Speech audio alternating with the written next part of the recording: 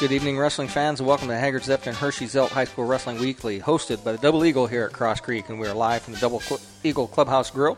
Rex Brewer along with Dane Filling, and tonight our special guest Blaine Culp from Columbus City High School will be joining us. And in the meantime, we have another normal regular guest that sits in with us from time to time. Coach Calver's here in the meantime. But nothing normal about Coach. So, Dane, lots of things to talk about on the show tonight. Maybe some recap of the big football game we watched on Friday night, and looking forward towards Saturday's big game, and that's really exciting. Well, tonight, or this morning, was the media night, or media morning at Lucas Oil, and all 12 coaches were there. And as Coach Culp walks in, and Coach Mosier, I heard, got a haircut and a new shirt and was all decked out, according to my sources that were down there, and got a good interview. So he trimmed his beard last week already. Look for a full preview in Friday's Decatur Daily Democrat. But tonight we'll talk a little Columbus City wrestling and recap the history of the rivalry between Columbia City and Belmont. And we'll go through some of the preseason rankings that have been released in the last week, along with talking about the very limited amount of results from the first week of real wrestling action. Wrestling season is officially underway for those skeptics who said that there wasn't going to be any wrestling. Well, there is wrestling in the books. Somebody's going to have a varsity record at the very least. The 2020-21 season for Columbia City is already in the books. They've got one match in, so it counts as official. And we'll take a look back at some great moments in Columbia City wrestling history. And then we'll take a look at the Northeast 8 Conference and what it holds for the coming year. And then we'll take a look at WZBD's schedule for the rest of the week and talk a little bit about the football game. Hey, Cross Creek Golf Club has the perfect Christmas present for the golfer in your life. A gift certificate and this Black Friday. Show up. Don't mess out. It's like $100 off your membership. If you haven't bought your membership yet, Black Friday, this Friday, they're going to be closed on Thanksgiving, but open 9 to 5 on Friday. Show up, buy your membership. The weather's still decent. Played golf today with the seniors. 45 and sunny out there, Rex. It was nice. So there's a lot of advantages out there right now for your membership, and buy a gift certificate for the golfer in your life. Srixon golf balls are now buy two, get one free. The golf course, as you know, is located right below us at US 22224 West in Decatur. AJ, I qualify for senior citizen discount, but I still have to work for a living, so I don't get to play golf at noon. You should have saved more. Yeah, I know. Well, Rex, our next show will be, again, next week on Monday night at 7 p.m. at the Double Eagle here. November 30th is the date, and our special guest will be, for the first time, a current IHSAA official in Tony Drysdale.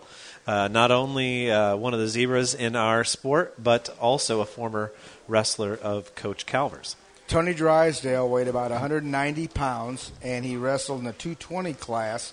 We had 3 wrestlers right there all together. One wrestled 185, one wrestled 95, one wrestled heavyweight. And great kids, hard workers. He came within one match of going to semi-state. He lost in the go-to-semi-state round at the regional. Good kid, good wrestler, and he just had twins. Fertile bird. So, as always, like to invite people to come out here to the show and be live with us. Tonight, Dane and I had the special. The $6.99 special was chili mac with cheese on it and a breadstick for $6.99, and it was wonderful. I actually paced myself, saved some for my lunch tomorrow. That breadstick was golden, Rex. Yeah, it was. So as we look forward to the week ahead, we'll take a little bit of a look back at the first real week. I know Coach Culp wrestled on Wednesday last week. Is that correct? So several teams getting action last week during the week, and there were a couple of dual meet tournaments on Saturday. Certainly the individual tournament is going to be rare at the start of the season as a lot of schools decide to postpone those meets. I know that, for example, Belmont was supposed to get on the mat on Saturday. Traditionally, they start at the Jay County JV invite, and the Jay County administration said you're only allowed to host one other team. So they took stock of the 6 or 8 teams that were scheduled for that event, and they took the team with the most JV wrestlers, and they said, that's the team we're going to keep. Everybody else gets to go home. If you want to host another team who is all supposed to come, you're welcome to. And unfortunately for Belmont, that meant no JV wrestling this past weekend. I believe it was just Jay County and Carroll who wrestled their JV. Jay County did get underway against Hamilton Southeastern. We'll discuss that a little bit later in the program. They made the trip down to HSC. I talked to Coach Myers. He said their goal is to get as many matches as possible in this crazy season. And if that means that they end up wrestling 18 dual meets, then that's what they're going to do. And the Jay County program has not been scared to do some travel, whether it's to Hamilton Southeastern or to Pendleton Heights, and definitely one of those programs who's out there looking to always make their team better with their schedule. Dan, do we want to take a few minutes to talk about last Friday night's game? What a game it was. It was. I know the three of it were joined by Dave Nathan also tonight, and it was one of those games where we really didn't know much of what to expect from Lafayette Central Catholic. And originally we all thought that we were going to head down over there to the game, and it was going to be a long night. And then all of a sudden we got word that it was going to be at South Adams. I don't know if that really made a difference, but it certainly didn't hurt for the Starfires. Dave and I saw them play against Adams Central last year, and they didn't really dominate Adams Central, so it was kind of hard to tell what kind of team they're going to have this year. They said that the team was not as good as they were last year, and I know that last year's team was pretty big. This team was big and physical, but I don't know. I thought it was going to be a close game, but then after it started out, it just turned into a slugfest, and they just ran out of ammo about halfway through the second quarter. Well, Dave, you and I talked at the beginning of the broadcast about John Harrell's prediction, and we both kind of laughed at it and chuckled at it and said, well, it was, what was it, 52-6 was the prediction on Harrell, and Calapreps had 44-14. And we both kind of laughed, and we brought it up, and then we got to halftime, and I looked at Dave, and I said, honestly, it's right on shot for that to be the final score, and it ended up pretty darn close. If South Adams would have played perhaps their full team the entire game, they might not have given up that last touchdown. But, they would not have, and that the B team of South Adams actually played them pretty tough and let a kid break off and gets like a 20-yard touchdown at the end. But the game was over. By the third quarter, the game was over already. Did you see the prediction that Harrell put out today? I have not had a chance to look yet. I believe it because last time I looked, it hadn't put up yet. I believe it was Covenant Christian by 4 or 5 points. 35-31. So I went to Max Preps and started looking around, and I found some video of Covenant Christian. I watched them play, and it looked like a junior high team. They do not look very good at all. Well, they have a very small roster. Yeah, they got a good running back. Coach Mosier said that they got a stud running back. I watched the rest of it. They have 5 kids on their roster over 200 pounds. 5 kids. South Adams has that more than that guy from tackle to tackle. The quarterback has 38 touchdown passes, but he's listed at 6'3", 180, which isn't a very big frame. So I think we'll learn a lot in that first quarter about just how good they are. I looked at who they played. They played a bunch of small schools. They played Southside Homeschool. A lot of travel. Yeah. There aren't a whole lot of 1A schools in Marion County. So they've got to go out and travel to different places. So. They do not play the schedule that South Adams does. And for a time we thought South Adams' schedule might have been light this year, just because they don't really have much choice, and that's the way it is with football. In most conferences, being 7 and 8 team conferences, in a 9-game regular season, you only get to choose 1 or 2 of your opponents. But they definitely. I think South Adams. If South Adams can take a perennial powerhouse like LCC and pound them until they just into submission, I don't think a small, real, true 1A school like Covenant Christian stands a chance against them. Now, on the South Adams front, I did double check with Coach Gaskell. They will be postponing their first match with Heritage on December 3rd. So now their first scheduled action is going to be December 10th and 11th. There's 11th and 12th. I can't remember. They're going to start with the ACAC duels. So that'll be interesting for them to have to go through, 11th and 12th at Adams Central. No, at Jay County. So, Dave, one last comment here about what you think our schedule is going to be. We talked a little bit about it. What do you think it's going to be before we hand off? Coach Calvert's got an ad he needs to read. But what do you think we're going to do for Saturday? What are we looking at? What we're looking at, hopefully try to get some good interviews in, try to get a lengthy interview in with Coach Mosier, try to do that this week. Working on a segment to just basically meet all the Starfires, introduce themselves, basically learn the makeup of the team and all the coaches as well, just to give them some kudos and some credit over the air. So we're probably 10, 15-ish maybe? About, yeah. Once we get everything situated, we'll figure all that out. So. All right, thanks for Dave for joining us. We'll hand it back to Coach Halver. He's got an advertisement he needs to read before we head off to our first commercial break as the weigh-ins are nearly over. Thanks, Rex. Hey, the Weber family here in Decatur, Brad, Mary, Blake, and, of course, Moose, the golden doodle with no tail. They're all proud to support high school athletics by helping to sponsor our one-of-a-kind wrestling coaches show. With the civic-minded backing of families like the Webers and our many local business advertisers, we're able to be the only radio station in Indiana to dedicate a show strictly to the great sport of high school wrestling.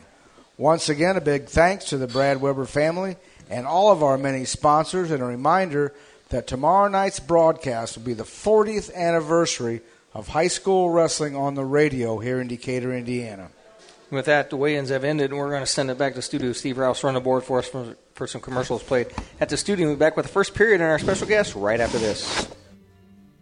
Independently owned and operated, Haggard, Sefton, Hershey, and Zelt Funeral Home, located in the heart of downtown Decatur, has been serving the funeral needs of Adams County and the surrounding area for over 114 years. Whether it's at need, a prearrangement, or a monument sale, our small staff is here to provide comfort in your time of need and make our home feel like an extension of your home as we assist you in honoring the life of your loved one. Hi, it's Jessie from Heller Nursery, and the Christmas season is here. We have fresh cut Christmas trees and greens for decorating. I make wreaths and grave blankets daily. Come to Heller's for your holiday decorations. Poinsettias are a great gift for the ones staying home this season, and we have several new varieties to choose from. Open 7 days a week, Heller Nursery is located on 400 West, in between 124 and 224, just west of Decatur. Follow the signs. See updates about Christmas on our Facebook page at Heller Nursery. At Complete Printing Service, you can count on Charlie Brune and the crew to take care of all your print needs. Everything from color copies, custom-made banners and signs, wedding invitations, business cards, magnetic and yard signs, and so much more. Complete Printing is located on South 2nd Street in Decatur. Our name says it all. Complete Printing Service. Call today at 724-3722. Complete Printing is also a Decatur Sculpture Tour sponsor.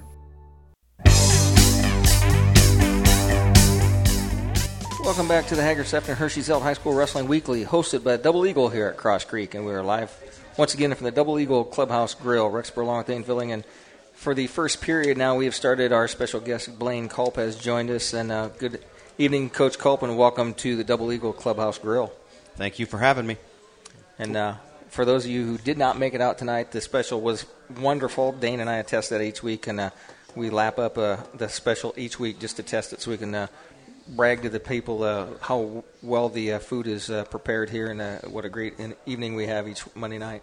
And we're joined by one of our original fans and one of our biggest fans, and Coach Culp, for the podcast and the broadcast.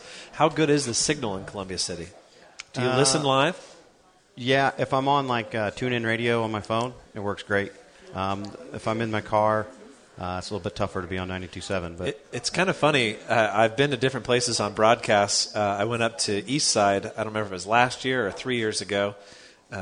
And you get up there into DeKalb County, and it just cuts out. And then sometimes you're driving, and you go up and down the hills, and all of a sudden, boom, 92.7's back. So it is kind of funny how those waves work. I used to get that. I'd do a dual meet during the week at a Wawasee, and I'm heading back, and I knew there was about a certain point on 30 I could pick it up, and I tune it in.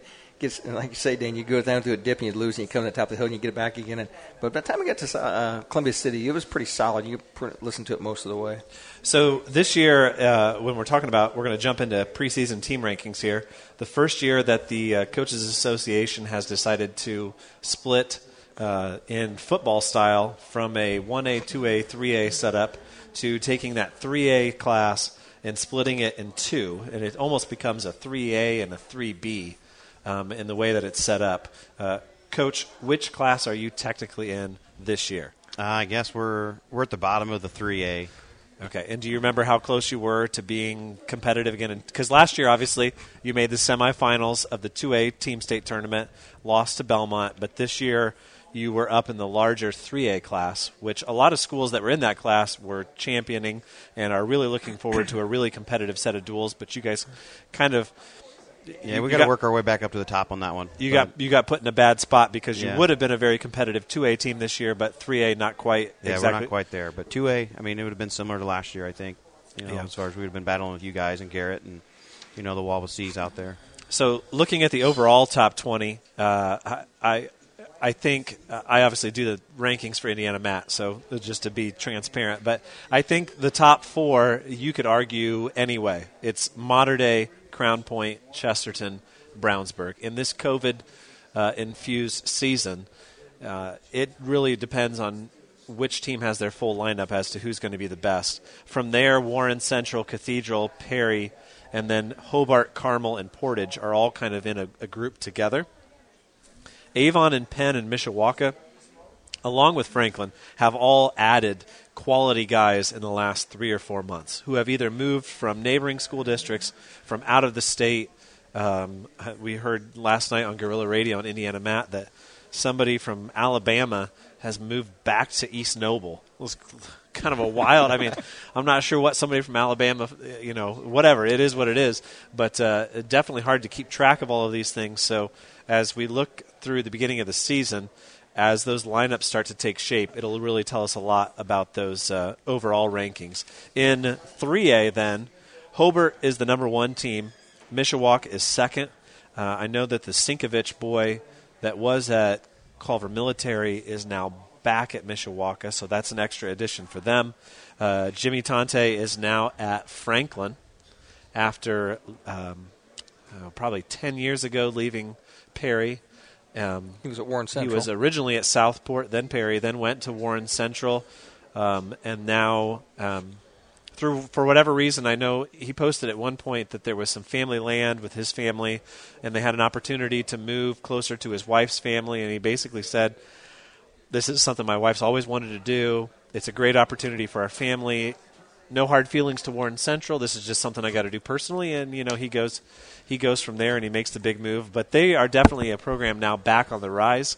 The very first or second year of the team state tournament, Franklin and Coach Hasseman won the whole thing. They beat Mater Dei in a great tournament at Westfield.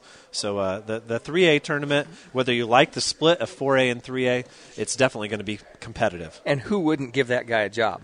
Oh, absolutely. I mean, he's had success everywhere that he's gone. So, Coach, do you have any of those 3A teams on your schedule? I know your schedule has gone back and forth the last couple of years. I don't think so. I think we're mainly just our conference and then our area powerhouses, except for except Carroll. And, you won't see Northridge on your schedule this year? No, I would love to put them on there, but just finding room. Yeah, it may be one of those things too with COVID. You may find that you both end up with an opening, and they're not too far away. Obviously, in our semi-state. I've already been in talks with Carroll and Homestead and Snyder, and Northridge will probably be the next one that I try to get a hold of. And Snyder's one of those SAC teams that started to bring back their program. I mean, they got really weak there for a while, but they've had some quality kids. A couple of lightweights the last couple of years that are really tough, and that about 26-pounder last year that was a stud. Yeah, they've been pretty fun to watch at the regional tournament the last 2 or 3 years. So they're coming along again, back to where they were. And then in the 2A tournament, Belmont comes in, the defending champs, and now ranked number 1. Oak Hill and Western were neck and neck last year. Western lost a little bit more, so Oak Hill comes in at number 2. Garrett, who was very good last year, they come in at 3. Wawasee 4, and then Western 5. New Prairie, Boonville, Mount Vernon, Jimtown, New Haven, all coming to Team State. Currently still planned for the Coliseum in 2A. And then in 1A, a very interesting set of teams. I ended up putting Tell City ahead of North Posey. North Posey, the defending champs. Tell City has 12 guys back, a very strong team. Bluffton I have all the way at number 3. They're going to be very solid. They only had 1 or 2 seniors last year. And overall, they were a very good dual team last year, and I think they've only gotten better. And then Adams Central comes in at number 5. And a team that you saw last week, Coach Culp, Prairie Heights at 6, Wabash, Manchester, Rensselaer, and South Adams round out the top 10. Prairie Heights didn't quite have their full lineup against you. No, they had. I think Coach Smith said they had 7 or 8 guys out. So we had 4 or 5, and so it was I think it hurt him more because he didn't have anybody else to put in, and I had some people to be able to put in. And Well, did the kids wrestle well? I mean, were they still a little rusty in the season? Yeah, did they absolutely. wrestle at the level you wanted them to? Not quite. And I think Coach Smith would say the same thing. You could tell his first match, and honestly, that's why I picked it up. I want to come into your guys' house and be able to wrestle a little better. And Yeah, you don't want that to be your first match. exactly. Yeah, definitely an advantage there to have that under your belt. In last week's action, there weren't many ranked teams in action, but North Posey did have a couple of matches, and I wanted to point out that they beat South Dearborn, a team that we've seen at the 2A team state duels the last couple of years. They beat them 41-34, but a pretty good 3A team. I got to think about it now, between 3A and 4A, after being so used to the three-class system. Greenfield Central, a team down by Indy, they take a 10-point victory over North Posey, 41-31. And another interesting dual meet that I saw, Perry Meridian 51, Westfield 18. Westfield, Zionsville, those couple teams up there north of Indy have been right on the verge of cracking the top 20 the last couple of years. And I think Perry Meridian definitely is going to be one of the top 6 or 7 teams this season. So, Dane, we always kid with Coach Culp that he's the second most important wrestling figure from Columbia City, and he knows we're just in jest because his mother does a lot of great things for the state. But I tell you what, as one of Randy Kirby's wrestlers, I think Blaine has picked up that program and has kind of taken that same mentality, that same enthusiasm that Coach Kirby brought to that program. I refereed Dane's matches when he was in high school and junior high, and it's like you see that program just kind of build, and it's like it didn't drop off. I mean, there for a while it kind of a little slow, and then he's built it back up to the place that they want it to be. Do you agree, Dane? Blaine. That's kind of hard Blaine, for you Dane, there. Blaine, We Dane. rhyme. Blaine. We're the same age and we rhyme. Yeah. Absolutely. I was talking to Coach Hodges just the other day. This team, we don't have any state-ranked guys. I don't even know. We'll probably have a couple semi-state ranked guys. But I think we're going to be as good as, if we were still 2A, we'd be as good as any of those guys. Obviously, we have some work to do to get to 3A, but, as far as we have an overall team, and it's going to take 13, 14 solid guys to beat us. Well, remember the day when if you had 10 guys to fill out all your roster and you weren't throwing kids in weight classes, you were lucky. Well, if you get 14 solid weight classes, I mean, you can beat a lot of teams. Absolutely, and that's kind of the role that we've taken. No big names. We don't. I mean, obviously we have Ryan Sheets. That's probably our biggest name. We've had Forrester. That's been close to state the last couple of years. But as far as that dominant, Hunter Langlow or Hunter Reed or Jackson Pettigrew, we don't have that.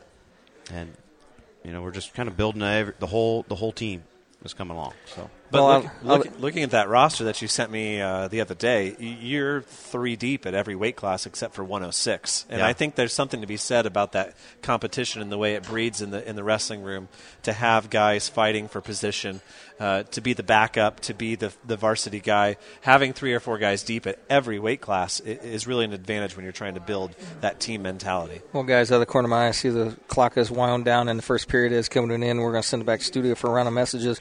Back with more wrestling talk with Coach Blaine Culp, our special guest, right after this. Enjoy neighborhood living and peace of mind for your family in a 2-bedroom, 1-bedroom, or studio apartment at Adams Woodcrest Assisted Living. New address, new home, new life with household amenities including menu choices and times tailored to your liking. A family room with fireplace and bistro. Laundry and housekeeping services. A state-of-the-art response system and medication reminders are included too at Adams Woodcrest Assisted Living, 1300 Mercer Avenue in Decatur. For a private tour, call 260-728-4038. When you're doing new construction or remodeling and you need drywall, the name to call is Paul Baker Drywall. Paul Baker Drywall does championship caliber work and gives you free estimates. Paul uses all the latest styles for your approval, and his work is always guaranteed. Give Paul a call today at 701-4388. That's 701-4388. When it's time for drywall, use the best, Paul Baker Drywall.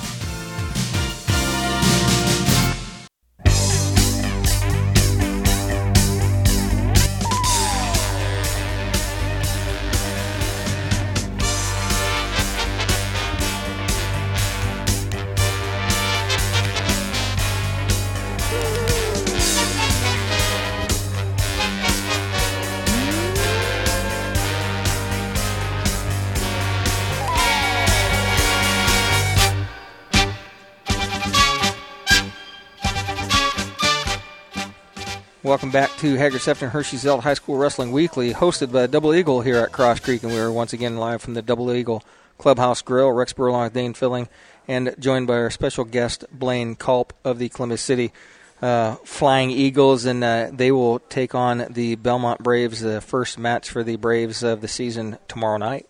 And a long tradition between the two schools. This is the opener. And it doesn't matter if you're ready or not. It doesn't matter how many games you won in football. For the most part, every Tuesday before Thanksgiving, since Blaine and I have been alive, really, this has been the match that you start your season with. And other than a snowstorm in somewhere around 2009 or 10, I think, and a couple of football successful runs, it's always been that first match. I know you mentioned that you picked up Prairie Heights. That was almost like an exhibition match, and this is how you judge the start of your season. Yeah, talking about that, I remember I was probably second or third grade because I had just started wrestling, and my bus driver that would normally drive me home was also our wrestling bus driver. I stayed on the bus, killed that time, and I rode the bus with the high school to Belmont, just so I could. Did your mom wonder where you were? No, she had already called in and said that's what I was doing. I just thought you'd call her from hey, I'm at the wrestling match. I can't come home now. So, Blaine, tell us a little bit about your background and what you do sort of as a career and a job now, and how you ended up back at Columbia City as the head coach. Well, I went to IU originally with an education degree, wrestled there for 2 years, and then began my coaching. I coached at Bloomington North for, I think, 5 years. I did half a year, then wrestled again, and then finished out there. Then came home, and I started coaching football.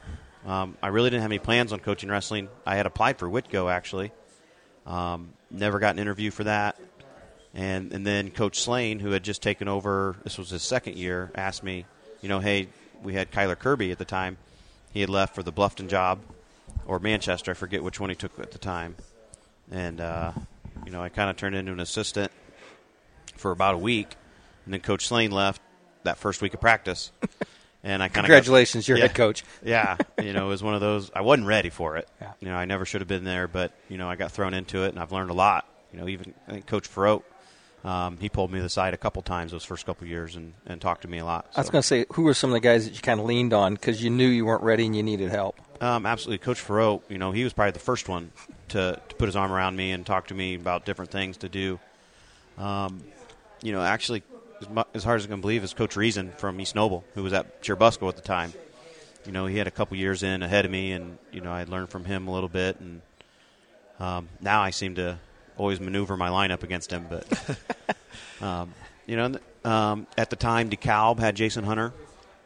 I learned a lot from him, and then Coach Oberlin, who's now at Homestead. Those are some of the guys that kind of in the area that. You talk about Coach Reason and Coach Farrote. Those are two guys who really care about the sport, and they want to see everybody succeed. And, sometimes I press the wrong button on the microwave, and Coach Farrote puts his arm around me and gives me a pep talk. So, that's sort of in his nature. But, that's one of the great things about wrestling is it's really kind of a community, and people want to see other people succeed. They want to see your program grow in numbers. They want to hear that you have more fans. They want to see everybody get that guy to stay and see the programs grow. And who was the coach at East Noble? Was there for years and years? It was on his Hofer, yeah. Keith Hofer. And he was a great guy. He was a great mentor for, lots of sports, and he was just there to help. He enjoyed winning, but he wanted to make sure that everybody succeeded. Absolutely. And, he would talk to you as like you've known him forever. Those first couple of years, he was one of those guys. And then, obviously, in my own program, Coach Hodges stepped up to the plate, and he's been around forever. And then Coach Deitch, who had actually retired, he came back when I came back. When I got the job, he said, "I'll absolutely help you," and he's still around. He's still doing our middle school, and he's our encyclopedia. So I refereed a lot of matches. Coach Kirby was your coach up in high school, wasn't he? Yes. So what kind of inspiration does that guy have? You look at him, and he's not slick. He's not classy. There's nothing fancy about him. But I tell you what, I saw him motivate kids to be so much better than they were with little or no talent, and he made those kids believe in themselves. And it's like that's one of those things I saw from him. And he would talk to kids, and it's like he was intense as a wrestling coach, but I think he was more of a life coach than anything. Absolutely. For him to get down on the mat just wasn't going to happen. But, he could get you ready to run through a brick wall. He'd call it an athletic street fight or an athletic war. That was some of the terms that he would use a lot. He'd have you mentally ready to go. And it didn't matter if it was football, wrestling, track. Then he also taught resource kids. Mm-hmm. He was great with them. For a guy to be able to go through, those sports, the manly sports, and then to go to school and be with the resource kids, that's like flipping a switch. Yeah, I always had a lot of respect for Randy because refereeing with him, there was times when we disagreed, and he never pushed it to the level where it was unprofessional, ever. Absolutely. And one of the things that I've always noticed about Columbia City is that larger entourage of support staff, whether it's guys keeping book or just showing up. It always seems like when Belmont and Columbia City walk through the door, they've got 2 or 3 extra guys who are just there to help out. Tell us a little bit more about who else is on your support staff. So, kind of a funny story. I don't have any Columbia City alumni on my staff. Really? And at the high school level. I noticed that when I was putting together my my program for tomorrow night, and we list where they've graduated from. So Coach Hodges, who's been with me since day one, even though he does the middle school now, but he wrestled for Churubusco. Coach Strauss wrestled for Huntington. I've had Coach Bailey. Coach Bailey's no longer with us. He wrestled for Whitko. I have Coach Gilbert, who wrestled for Whitko, and then I also have Coach Brad Clifford, who wrestled for Northrop when they were in their heyday. So I have zero Columbia City alumni. But then you look at my middle school staff, and then you got Coach Deitch, you got another Hodges, you got Coach Strack, and then our elementary team's all Columbia City. So it's still in there, just not at the high school level. It definitely takes more than one person, doesn't it? I Absolutely. mean, it's a full, and a lot of people don't realize that about wrestling. You look at basketball or some other sports where it's kind of disjointed, but in a wrestling program, for there to be success, it's got to be coordinated from the kids who come in at 5 years old, and you've got to have those people that are coaching those kids aligned with who the high school coach is, and it's all got to come together. And that's something that some programs have done a great job of, and others haven't, and they've suffered because of it. And I know as a referee for all these years, I would go in and see a lot of coaches, and a lot of coaches coach differently.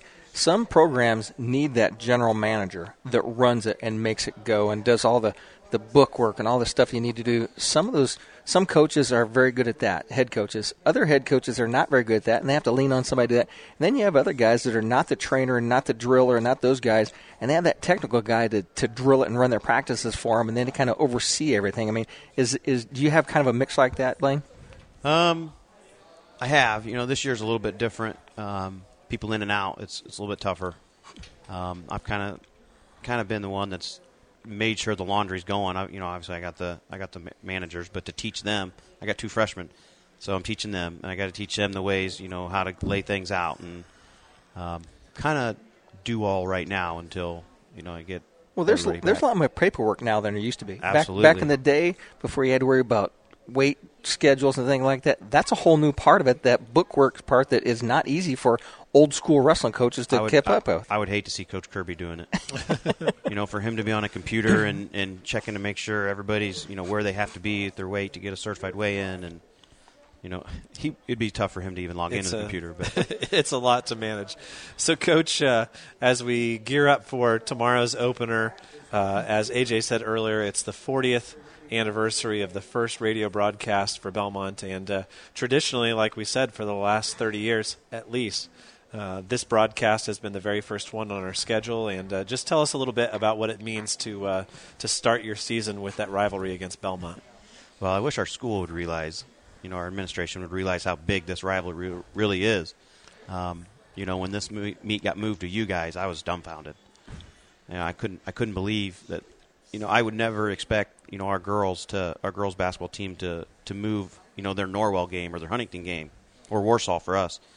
They would never take that as a home meet or home game and move it to the other side. Same with the boys. They would never do that. So when we got moved, it was really kind of a chip on our shoulder that got knocked off.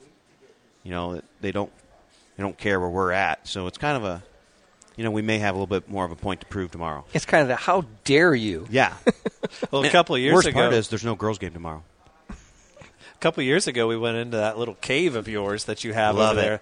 That, traditionally, when you wrestled us, I never even knew that place existed because when we wrestled you, it was always in the main gym. But you had been wrestling there for years before. That was where you did everything but Belmont, traditionally? Yeah, because you guys always had such a good crowd, we couldn't fit.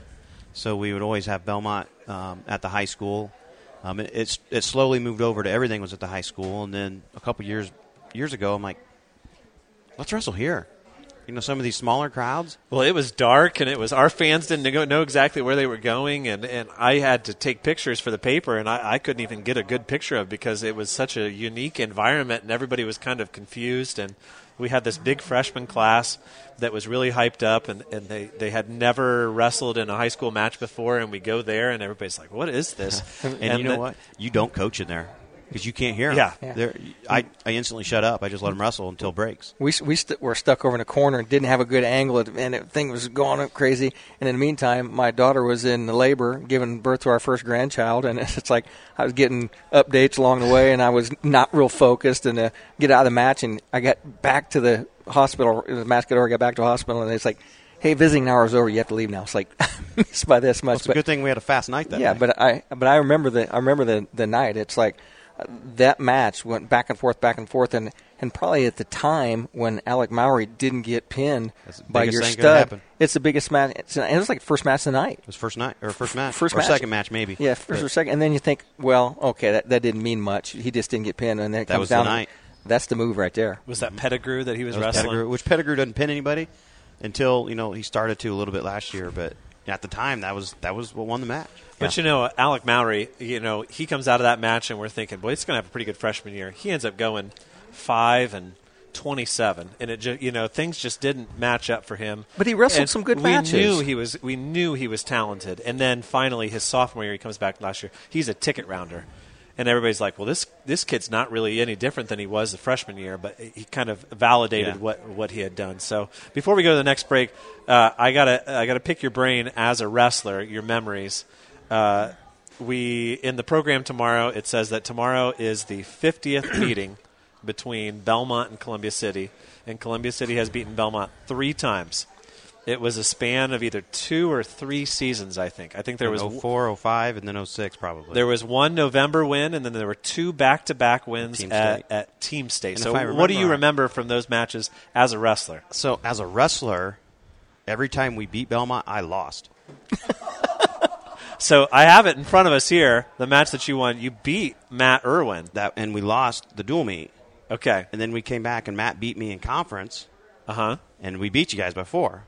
And then I beat Matt at semi-state, and then at team state, Matt beat me, but then we blew you guys out. And I was like, all we had to do was I had to lose. Conference was at Homestead that year. And it was, and I remember Dylan 4 points. Dylan Deitch moved up like 2 weight classes and went like 189 or 215 or something. And his way through. And just whooped everybody. And it was a really big deal for Columbia City to win that conference tournament. So what year class was that of Matt's when he was? He would have been a sophomore. Okay. Yeah. And he's like third at state that year? Yeah. No, he got second. Second. 'Cause we were on the opposite sides, and I was with Humphrey, and he wasn't. That's really what it was. And then it was Matt's senior year that he won state. Yes. Yeah, against yeah. Very good. Yeah, lots of good memories. Great and memories. For me personally, one of the first times that I brought my wife to Decatur was for Thanksgiving, the first year that we were together. And I remember going to Walmart one night, and we were walking. It must have been either Monday night or Tuesday before the match. And Belmont was hosting Columbia City that year, so it would have been November of 04. And there were 2 old ladies in the pharmacy aisle, and they were asking about the Belmont lineup. And we weren't involved in the conversation, and my wife was like, what is going on here? Those were big dual meets. And I said, boy, they're in 03, 04, 05. Those were monumental clashes between the 2 teams. And obviously, and we'll talk about this after we go off the air and we go into the podcast, you guys had an exceptional team in 04 that made the state semifinals and were one decision away from making it to the finals. We had lost 2 team points, and we ended up tying, and that was the tiebreaker. Yeah. And I have never seen 2 team points taken away ever except for that time. Yeah, but it's not every year you have a Deitch on the lineup, though. It was a Deitch. Yeah, it was a Deitch. But, he had a lot of big wins that year. Yeah. It doesn't fall on him. Yeah. Any of us could have got a major decision or a tech or a pin or something. Let's go in the Wayback Machine. I'll tell you that he and his father was a year behind me, and we were great friends and wrestled a lot of freestyle together. And I tell you what, that family is something special. They're really great people. Phenomenal. Todd's brought me along so much.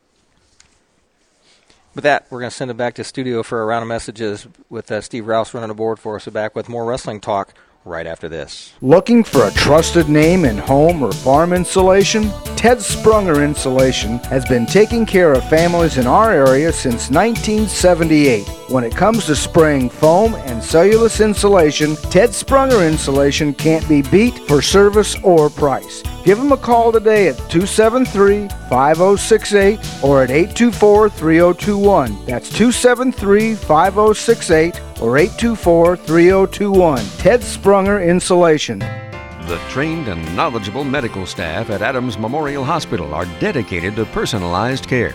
Dr. Robert Kinney specializes in interventional spine and sports medicine procedures and regenerative medicine. Dr. Scott Colclaser specializes in anesthesiology and pain management procedures. The trained staff serves your medical needs by providing individual care in a safe environment, along with education for you and your family throughout your visit. You don't always need an attorney, but when you do, the man to call is Brad Weber. Brad has extensive experience in most legal matters and will help you make your problems disappear. Keep this number handy, 452-7045. That's 452-7045. You just never know when you'll need the services of an experienced litigator like Brad Weber.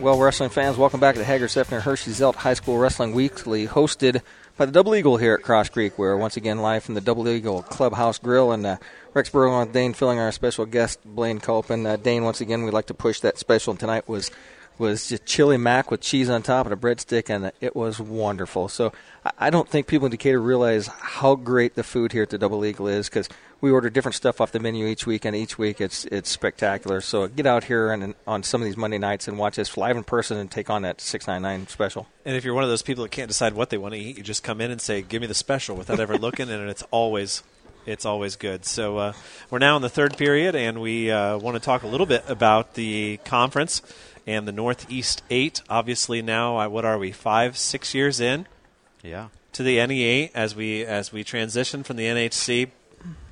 From a wrestling perspective, we lost Homestead and Carroll, and we gained Leo and Huntington North. And honestly, Carroll has been awfully good the last 6 or 7 years, but overall it really hasn't changed the dynamic all that much of the conference, as Leo has had some very, very strong teams that Rod's brought in. And Huntington North had some great individuals. They haven't been a great dual team, but Homestead was never really that great of a dual team in that perspective. So not much has changed, and the format has really not changed at all. We still have the same schedule. In most cases, most of the schools just flip-flopped. They just pulled Carroll and Homestead out, and they stuck Leo and Huntington North in on the same dates. We still have the NE8 triple duels and all of those things. So, and I don't know about you guys with Leo, but Leo has become a real rivalry with Belmont. I mean, they are tough, and they will fight you tooth and nail, and Rod has those guys fired up. Absolutely. I think, honestly, going into this season, I thought they would be the team to beat. I've heard that he has a couple holes in the lineup that might squeak that a little bit, but honestly, I thought they would. From what they had returning, I said they're going to win conference without a doubt. Yeah, a couple years ago he had a bunch of really quality kids just decide not to come back out. Yeah. And it kind of hurt him a little bit, but I think he's rebounded well from it. They're tough. Honestly, it's easier to get if we pick bottom, it's easier to get away from Belmont than it is Leo. Really? And that's not something that's heard very often. They're tough. We don't have that rivalry per se like with you guys, because it's not a duel. It's a Saturday triple duel. If we had them on a weekday duel, it's probably going to be a barn burner. Well, and the rule of COVID, and COVID's killed a lot of things, but that big packed crowd in the gym, we're not going to see that this year. But somehow you're going to have to coach your kids to get that intensity level up where it needs to be when you have that big dual match that matters a lot. Mm-hmm. That's going to help me come tomorrow because I'm not in your gym, or we're in your gym. But, if that were, say, back at our place, that's going to, I'm going to rely on that. Just like the year we brought you into the little gym, that was an advantage for us. Yep. So it was, and I go back to it again. It was a weird atmosphere because nobody from Belmont had ever been in that gym before, as far as I remember, and I've been going to that duel for 25 years. It had always been at what is now the old Columbia City gym. It'll be interesting to travel up there next year, or maybe I'll get up there for a basketball game this year. But definitely just something that I look forward to as, okay, it's almost Thanksgiving. Now the season can start. It's 2 days before Thanksgiving. It's Tuesday. We worry about this match, and then from there we go on. Now, do you guys wrestle on Saturday after Thanksgiving? We're actually going back to Wawasee. We've been out of there for 3 years, and now we're back. Frank got a hold of me late last week, and it's just going to be a triple duel, but, hey, we get to wrestle Wawasee. So. That was my first wrestling tournament of the season as a referee. I didn't always have a match on that Tuesday, but that was my first Saturday match. And one thing I always knew that was opening day of deer season and shotgun, and there was deer running everywhere. And it's like if you didn't almost hit 3 deer on the way to Wawasee, you didn't leave in the right time. So, Coach, why don't you give us your thoughts on what you see as it pertains to the Northeast 8, whether it's the dual season, the individual season? Who are you really excited to see how far they can go in the season outside of your own guys? It's a total crapshoot like it was last year. Last year, how many state teams we have?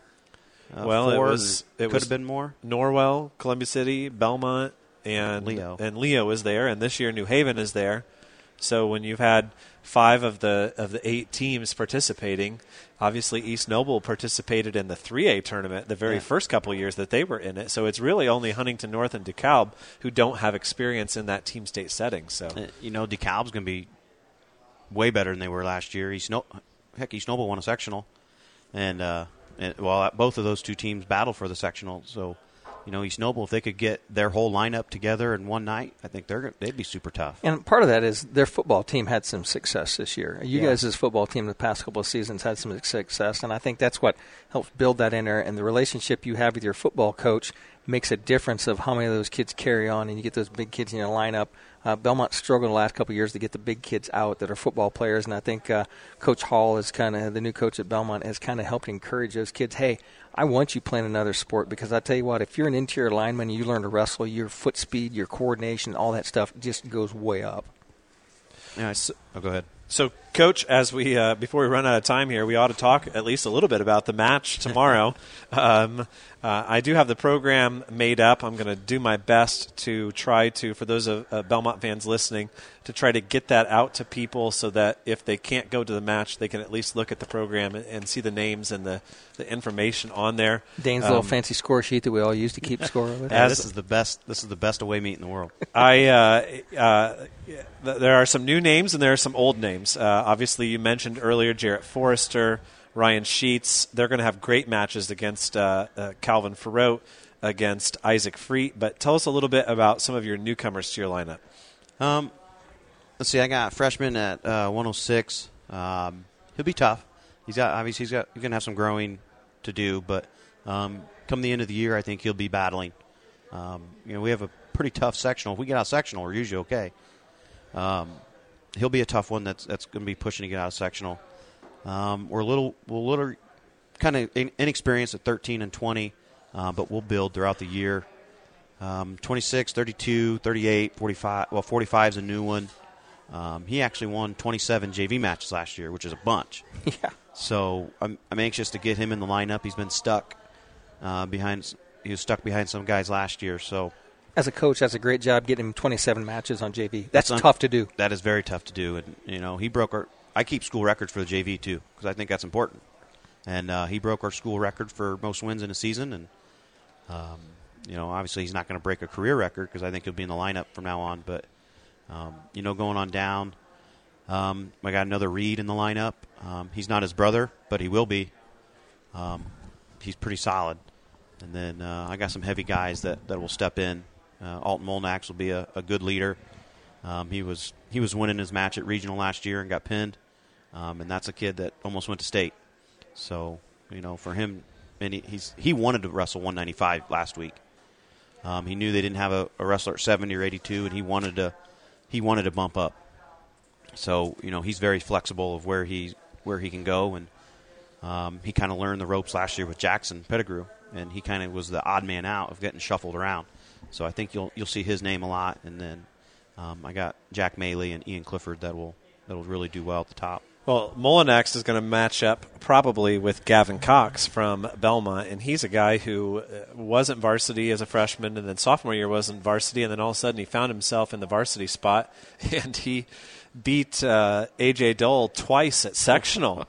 And ended up in third place, and people were like, holy cow, where'd this guy come from? And then didn't make it on to semi-state, and then last year couldn't find a spot in that lineup. But he's a senior who has put in all the time with the Belmont team, and someone who's up a little bit in weight, but I'm kind of excited to see exactly how he fits in, because he's a guy who's been able to score points. And obviously, when it comes to Dahl, it's a little bit of a matchup thing with the headlock, as you guys unfortunately know from last year at semi-state. But I think that's an interesting matchup between those two. And then I look, obviously, for Farote and Forrester at 138. They wrestled three times last year. All doozies. Calvin won by 2 points the first two times, and then Forrester comes back at conference and beats him. But I think it's going to be great to see 14 guys on 14 guys and no forfeits tomorrow, and I think there's a lot of really good matchups. I think we give Gavin Cox the Bruce Teamy Award. The 3-year JV wrestler that comes on his senior year and just has a breakout year. Hey, those are the best guys. Yeah. Those are the guys that make you Belmont. You know why? Because they stuck at it. They didn't quit after a bad season and didn't get a wrestle. And those guys, they're helping those other guys in front of them. But tell you what, they wrestle so hard when you get in the lineup. It's not even funny. And honestly, before we had somebody leave the team earlier in the week, there were no seniors in Belmont's lineup. And so you've got a group of 3 or 4 guys who have stuck it out for 4 years. Pierce Hebel's another guy. Luke Litchfield did get some matches freshman and sophomore year. Patrick Gunsit's back with the team. Those are guys who understand what the Belmont program is, and they want to find that moment, that meet on a Tuesday night or that Saturday tournament where they turn the team from being 17-3 to 18-2 or 19-1. And Garrett Piper played that role last year. Never wrestled in a sectional tournament, but man, was he valuable last year in different spots, especially, and with COVID, as soon as somebody goes down for 2 weeks because of contact tracing, there's going to be matches to be wrestled there. Yeah, you got to have everybody ready, every single, and that kind of goes into my favor of having so many guys, but it's still, you got, every single person on that roster has to be ready to fill in at some point. With that, the third period has ended. We're going to sneak off to our last commercial break, and we'll come back with overtime right after these messages. Independently owned and operated, Haggard, Sefton, Hershey, and Zelt Funeral Home, located in the heart of downtown Decatur, has been serving the funeral needs of Adams County and the surrounding area for over 114 years. Whether it's at need, a pre-arrangement, or a monument sale, our small staff is here to provide comfort in your time of need and make our home feel like an extension of your home as we assist you in honoring the life of your loved one.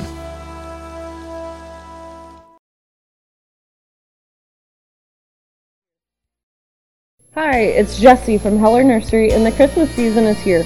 We have fresh cut Christmas trees and greens for decorating.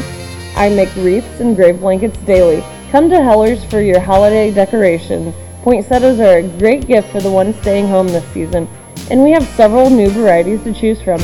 Open 7 days a week, Heller Nursery is located on 400 West, in between 124 and 224, just west of Decatur. Follow the signs.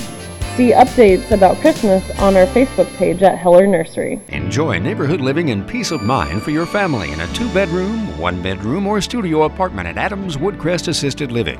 New address, new home, new life with household amenities including menu choices and times tailored to your liking. A family room with fireplace and bistro. Laundry and housekeeping services. A state-of-the-art response system and medication reminders are included too at Adams Woodcrest Assisted Living, 1300 Mercer Avenue in Decatur. For a private tour, call 260-728-4038. Haggard Sefton Hershey Zelt High School Wrestling Weekly, hosted by Double Eagle here at Cross Creek. Rex Brewer along with Dane Filling, and still in the overtime period, we are still with our special guest, Coach Blaine Culp. And Blaine, it's really great that you was able to make it down here and be our guest tonight. We always have a great time when we have great coaches on here, and looking forward. Like to have you here set this up for the big match for tomorrow night. We've talked quite a bit about that, but it's not really understood until you're there. Yeah, we were talking about the history a couple minutes ago. I brought up Kyle Meineke, Joel Coons. I think that was 02 or 03 probably. They ended up in the bleachers. That's our rivalry. Is that Team Semi-State? I think that was Team Semi-State, so it would have been probably 02. That's our rivalry, and you don't know that unless you're there.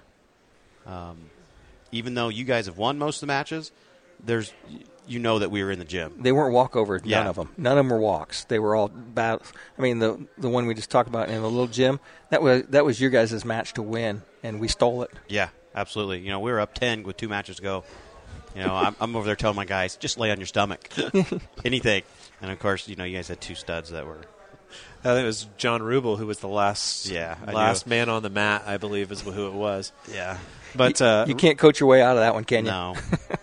Rex, we want to take a look at WZBD's schedule for the rest of the week, and we've got a lot of big broadcasts. Obviously, tomorrow, Columbia City at Belmont. From what I understand, we're going to go with the Jeff Brom show, and assuming that there's going to be lots of JV matches because Coach Culp has put together such a big roster to wrestle all of Belmont's JV wrestlers. We should be able to fit the whole Jeff Brom show on before we go to our pre-match, but we may have to cut into the end of that.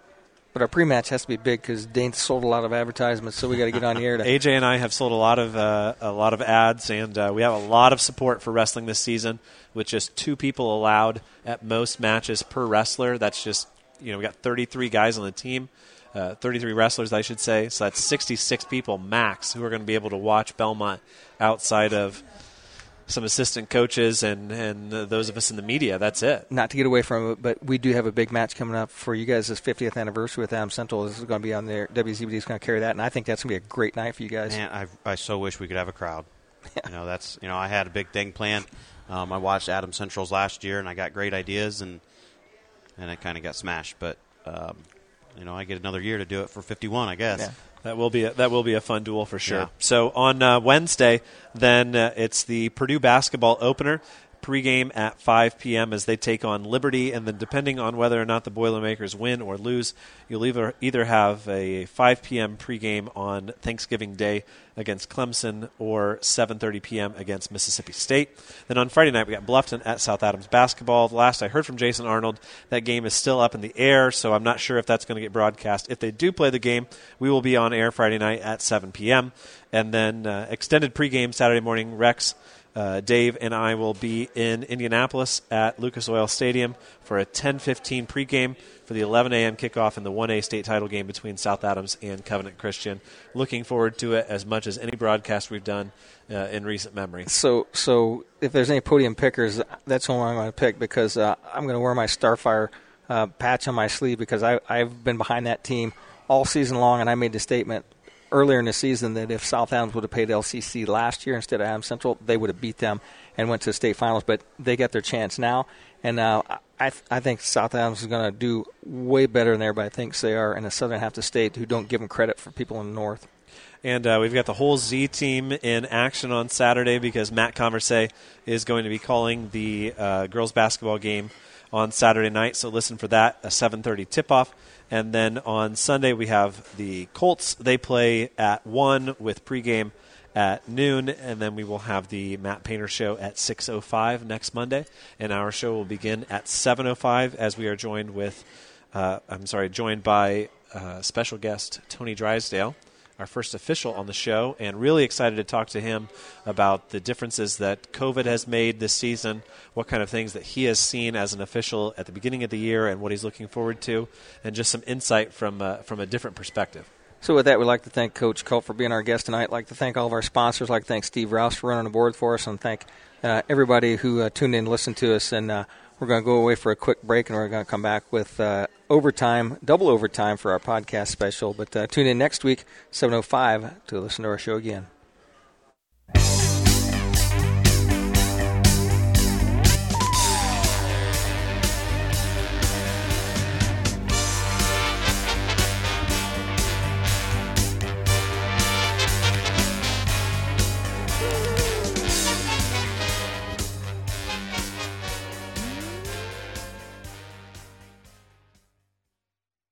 And we fast forward now 15, 16 years later, and we think, man, we didn't know what we didn't grasp everything that program had. And we talked with Coach Goebel last year at State. We talked to him about the admiration that we have for him now. But, man, 15 years ago, it was just a pure passion and hatred. Awesome. He also brought it up, too. He also brought up, it's like, people in Decatur hated me. He said, I knew that. And he said, I understood that. But they respected him. Yes. They hated him because he was good. And they knew that it was going to take an absolute amazing performance to ever get over the top against them. And unfortunately, the format died before Belmont was ever able to do it. Belmont has not beaten Mater Dei in a duel ever. Not to digress, but one of the last years I had that Team State, I had the Griffith match in the semifinals, and I refereed Alex Sertzis' match. And he was so smooth. He was just like watching magic almost. And he was wrestling this kid, and he was going to follow him, and he'd take him down, and when he'd go to cut him loose, he'd pat him on the hind end and let him go. And he went out of bounds, and I said, don't do that again. He goes, he's the only person. He said, I'm sorry, sir, I won't do it again. And he never did. He's the only person that I ever remember at Team State signing autographs. He signed autographs at the 03 Team State tournament to people that just walked up to him, and he would sign their program because he was just an absolute celebrity. I just saw on Twitter today, Sarah Hildebrand was signing autographs at a tournament. 2 Japanese kids were up getting her autograph, and she looked like... Japanese? Yeah, they were Japanese boys, and she's like, you want my autograph? And she's signing autographs. These 2 Japanese boys are there. So obviously in that tournament then, Portage ends up defeating Mater Dei and ending their reign as they had won every match they'd ever wrestled in that tournament. But the real story was just the juggernaut of a team in Lawrence North that they had. So in that opening round with 4 mats at Center Grove, it's Lawrence North 47, Perry Meridian 12. And then the match that maybe we can talk a little bit about, Columbia City has the best of Belmont 44-21. Looking back at those winners for Columbia City, Nick Slane, Eli Michael. Nick Slane beats Derek Nelson, who is a future state streeter for Belmont. The match that you mentioned earlier, Matt Irwin defeated you 2-1. And we had 1 second on the clock, and I got away from him. And I didn't get the escape, which, oh well. But it wasn't Rex who gave you the call, was it? No, okay, I didn't have that match. Some Evansville refs. And then Kyle Meineke and Tyler Kress was a great match. Nathan Strack and Travis Yocolette, who has joined, for those of you who haven't heard, has joined the Belmont staff this year. Nathan Shear and Derek Mort, there was a little bit of a rivalry. Big. That's from when they were kids. Yeah, they went back and forth for several years, and that was a 3-2 match in that duel. Looking further into it, Eric Martin pinned Jeremiah Blau in 49 seconds. That one's kind of hard to believe. Kyle Wood, who is now an assistant at Carroll, got a fall at 189. And Columbia City finished off with 3 straight falls. So the big difference there is 71. Let's see, from Kyle Wood up, we got pinned in the duel that year. So I have that in my thing, and that's what I remember was there was at the end. That was before we switched weight classes, right? Yeah. We were starting at 103 at the beginning. And if you look back at the very beginning of the year, Adam Miller, Victor Boldemeyer, and Derek Kolklaser all pinned in the very first match. No, it says the match started at 189. Okay. So maybe that was the first year where they switched, where they drew the names out of the hat. And Belmont comes out. This is the year that Columbia City is going to beat Belmont in November. And Belmont comes out with 3 pins. Boom, boom, boom.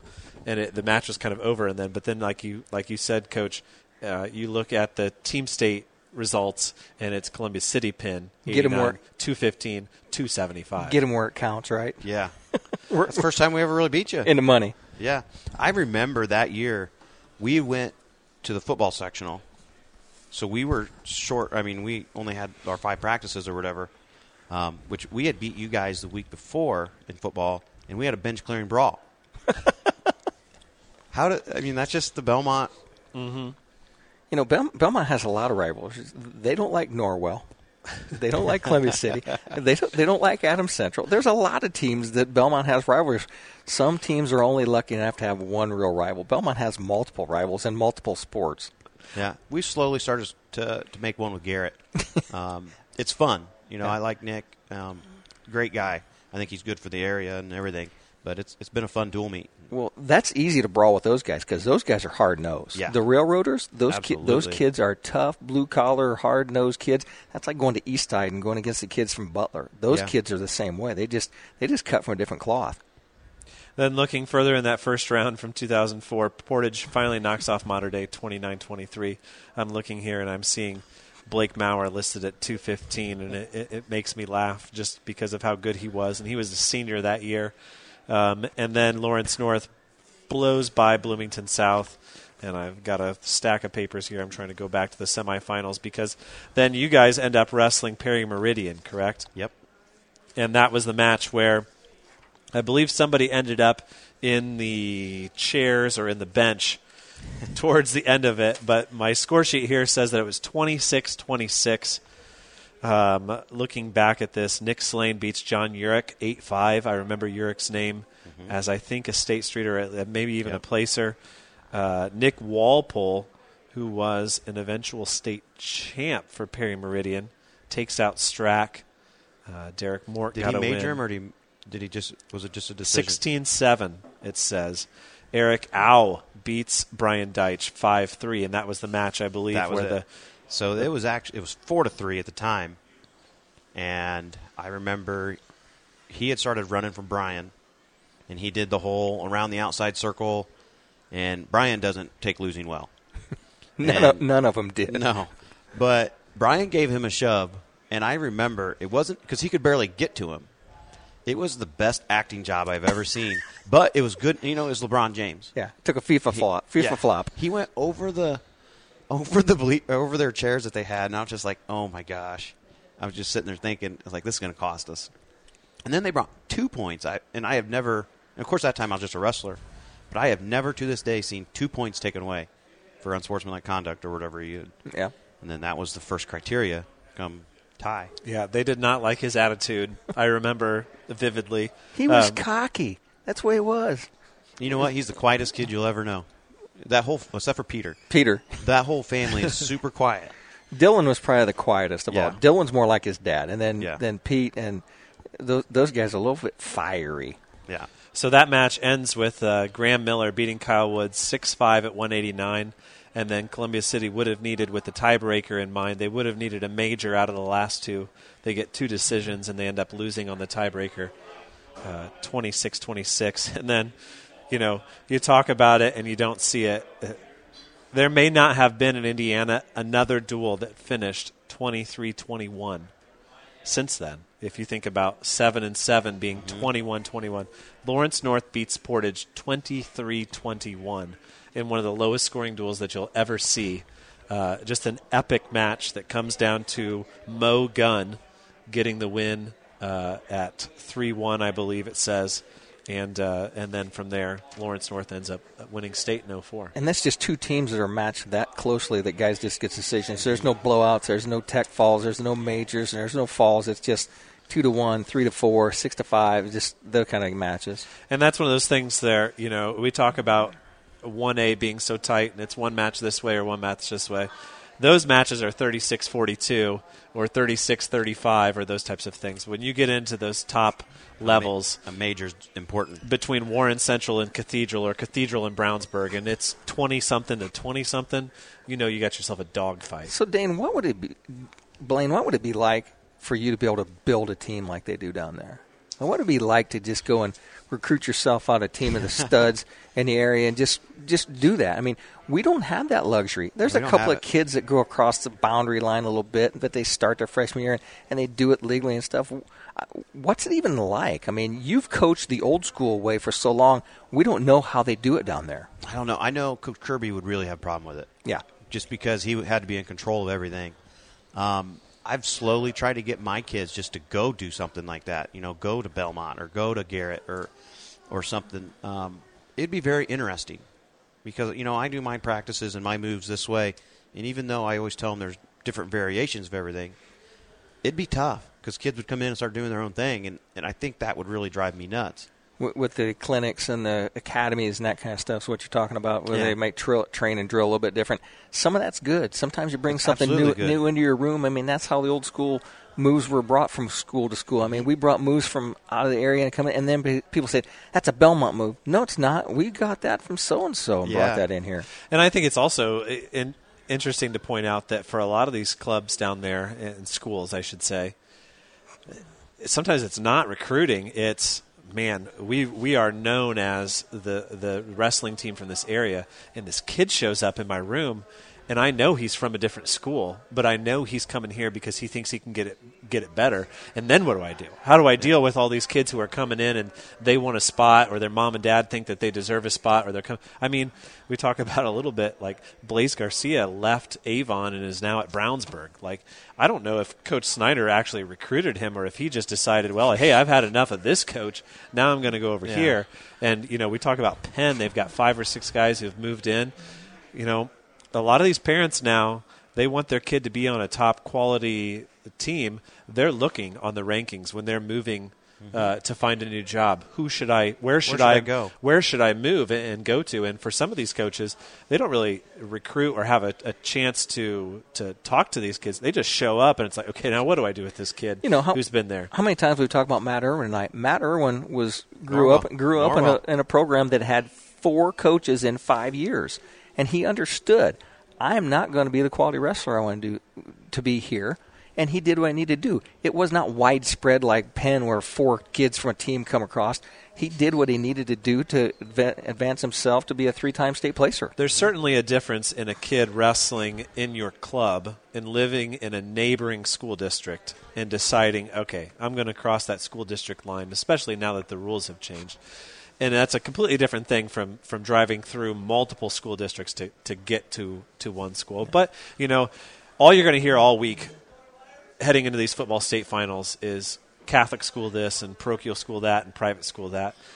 It's the system that we have. And you can either get excited about the games that you're going to have and the matchups and the dynamic that it creates, or you can spend your time, sort of complaining how it goes. And wrestling isn't the same dynamic that it used to be. And if you talk to Belmont coaches or people who are familiar, the age of Belmont competing for the top spot in all of the state of Indiana, this is just not going to happen.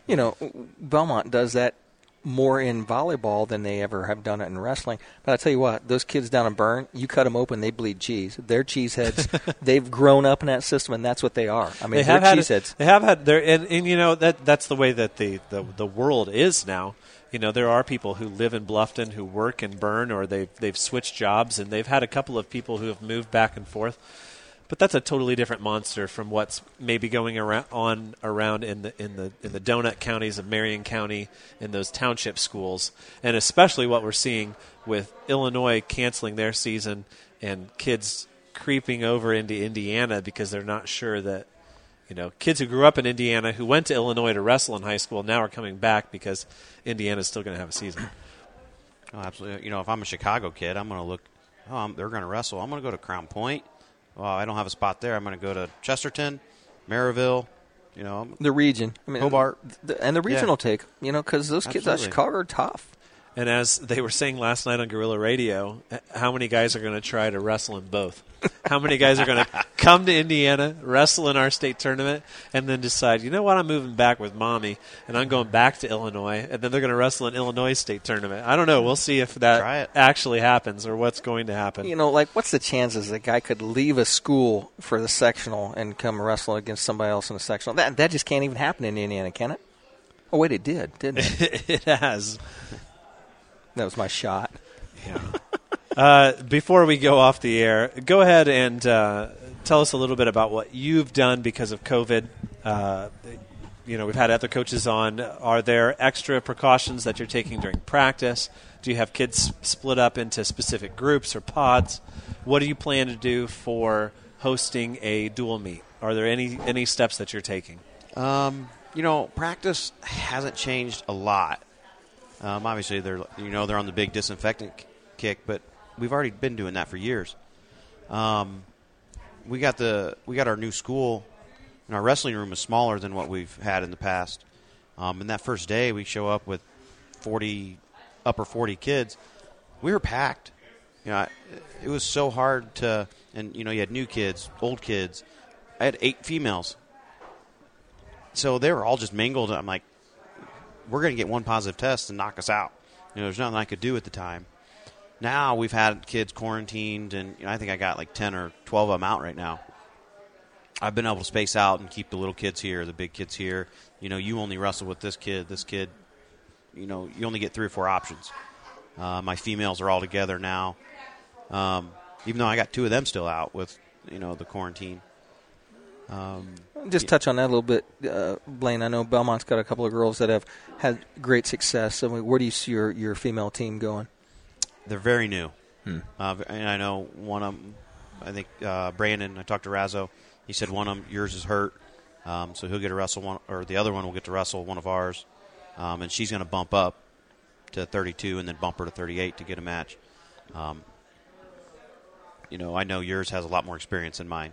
So I'm just trying to get them matches. I feel bad, because they're doing everything the guys are. There's a lot more of those tournaments that people have had for them in the past couple of years to really kind of promote that. But they're all canceling.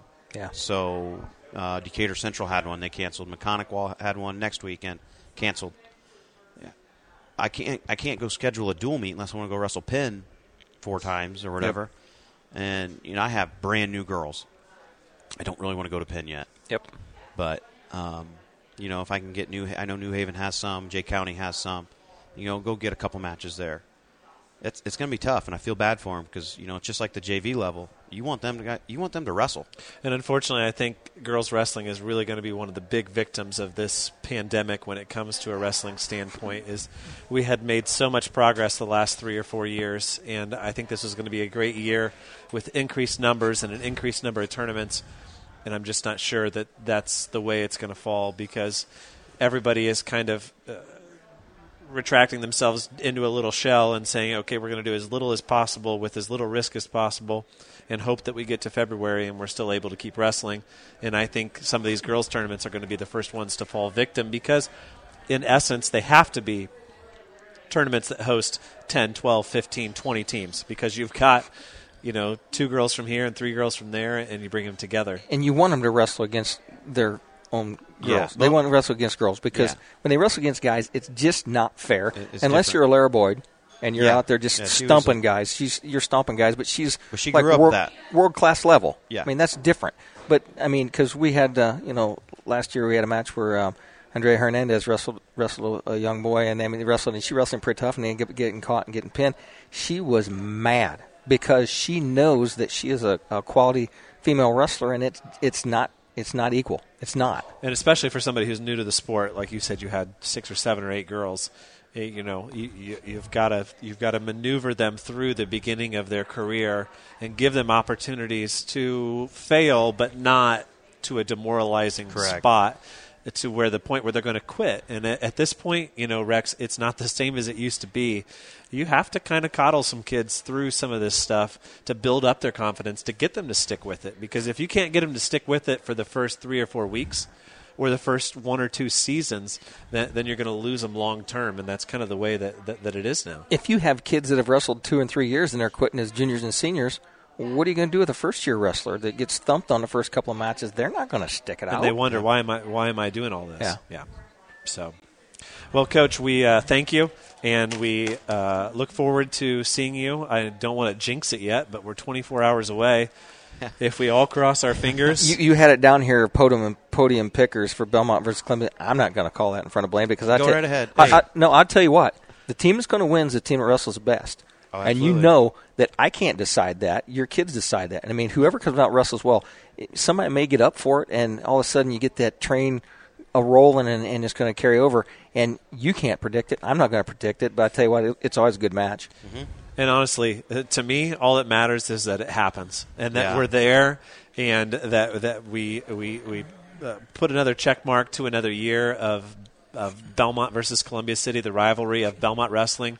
There's going to be a varsity record. If next week Governor Holcomb comes through and says we're done with winter sports, at least we've made it through that one match, and we've had that moment where we've got a little Van Halen playing, we got a little AC/DC. Ozzy's done his thing, and Belmont's been out there on the mat, and people have been able to look forward to a match, enjoy that hour or two, and then had the chance to talk it over for the next 48 hours. What's a Belmont match started without Crazy Train playing? It's just since I've been coming. Yeah. And I tell you what, I mean, if you listen to ACSN this morning, you caught a tail end of that interview I had with Grant Mosier, and it was our wireless mic was a little staticky, and Grant and I were both crying, so it's kind of hard to understand. But he and I talked all summer long, and he was so afraid that football was going to get canceled. And that's one thing I asked him. I said, "You didn't think it was going to make it?" He said, "I never thought we was going to get here." They're here. They're going to get state championship in. Last year, everything on the spring sport just got dropped. If they cancel Indiana boys high school basketball, they'll cancel everything and not bat an eye. Well, and here's another thing that I think that I've started to think about in the last week. We've spent so much time thinking about what's it going to look like in January, what's it going to look like in February, that I think some teams are going to fall victim to the fact that they haven't thought about what's it going to look like tomorrow. Like, okay, in the next 24 hours, we got to stop thinking about what we're going to do as far as December or what we're going to do as far as protocol. And we got to remember that tomorrow's match matters and that there's something to be won. And we don't have to worry about whatever happens in the next 6 or 8 weeks. Who cares? Like, we got to focus on tomorrow. Do we get a crown, a conference champ tomorrow? I don't know. Wrestles and we get. Well, I tell you what. I guess that's how it goes. What we saw in football is the schedule got so jumbled around that records didn't mean crap at the end of the season. They didn't because. Oh, you didn't play your regular schedule. You played so-and-so because they got picked up. Well, 2 teams had to cancel, so the other teams took the other team that didn't get canceled. And it's like your schedule is all off, so you get to the end of the season, look at records, and go, records don't mean anything. Yeah, and I think that's how it's going to be when it comes to seeding. We were talking about the Indiana Mat show. You got a tough here. job. You got a tough job. December 20th for Team State. It's going to be interesting because nobody's going to have wrestled their whole team for the whole slate of matches. And it's going to, people are going to argue one way or the other, but you try to put them in the best spot that they're going to be. But you don't know. When we see those teams on December 20th, they could have a completely different lineup by the time we get to January 2nd. So I'll tell you what, somebody's got to have an hour-and-a-half drive to get this podcast listened to. But I tell you what, at an hour and a half, I mean, we could talk all night. I know Blaine's got a long trip home, but we got a short drive home. But I tell you what. I got to do it again tomorrow. You got to turn around, come back tomorrow. But I tell you what, you'll do it in a heartbeat, won't you? Yeah. Absolutely. To take it from where we were maybe in June or July or even May and to say, okay, I can guarantee you that at the very minimum, Belmont's going to wrestle Columbia City the Tuesday night before Thanksgiving, I'll take it. People are saying wrestling is an intimate sport as anything. And we've had some big tournaments, not in high school sanctioned, but, the big Super 32 and the big Indiana Mat preseason opener. There was not big, massive cases of COVID transferred in there. So if football had it, I mean, it wasn't from playing games against each other that got it transferred. It was your home life coming and bringing it into your team that did it. And that's what we found with schools, too, I think, and that's been discussed a lot in the last couple of weeks. But it's going to take everybody doing their part, and we just encourage everybody to mask up. And if you want the season to last as long as it can, then take all the precautions that I know your wrestlers are taking, and I know Coach Myers and Coach Gunsett and Coach Farote have all been talking to the Belmont wrestlers about you've got to limit your contact with people. And you've got to take as much precaution as you can to make this season go as smoothly as possible. Eat your zinc tablets and build up your immunity and take your vitamins. It's really not even I'm not worried about our wrestlers. It's when they're in class. I just get them yanked out of practice. Hey, 14 days. 14 days. I'm telling you, I got 10 or 15 out. Just pulling them out of practice. Oh, we saw that with Ike Rubel a couple of weeks ago. He ended up sitting next to somebody who was positive, and he got quarantined for a couple of days. And, Ike, he was ready to get at somebody's throat because he was ready to wrestle. He was ready to go to practice, and he had done nothing wrong. He had even had his mask on, and he had gotten quarantined. But thankfully now they've kind of loosened the restrictions as far as if you're masked and the other person is masked, they're not quarantining people as much in contact tracing. Well, my daughter works in the school system at Bishop Dwenger, and what they've done is they've went to like an alternating system. It's 2 days, 3 days kind of thing. There's certain groups of kids that are there certain days, and they've limited the contact. There just are not that many kids together. And so, like, you go to school on Monday, Tuesday, Wednesday this week, next week, or Monday, Wednesday, Friday, and next week you go Tuesday, Thursday, and those kids aren't there. So that contact trace is a lot shorter loop. It's not the 7 degrees as Kevin Bacon kind of thing as we're looking at. It's just a smaller group of kids that just are not able to contact with each other. And I'm reading through my text now at the end of the show, and Caprino has just texted me saying that Lawrence North is going to be shut down for 2 weeks because they didn't record who was in contact with each other. So, as a coach, that's one of the responsibilities that you have is you've got to keep people documented. Well, we appreciate Steve Rouse staying on and recording this section for us for the podcast. We really appreciate Coach Culp coming down, and we'll see him tomorrow night, and I'll try and get an interview with you before the match. And not that we haven't talked enough tonight, but it's always good to get an interview with you to play before the match and just lead in, just make our entertainment value at our broadcast us a little bit better. I don't know if anybody really wants to listen to me, but I enjoy it. They did tonight. Oh, good. 7 people. Nice. All right. Thanks a lot, everybody, for tuning in. I hope you enjoyed the podcast.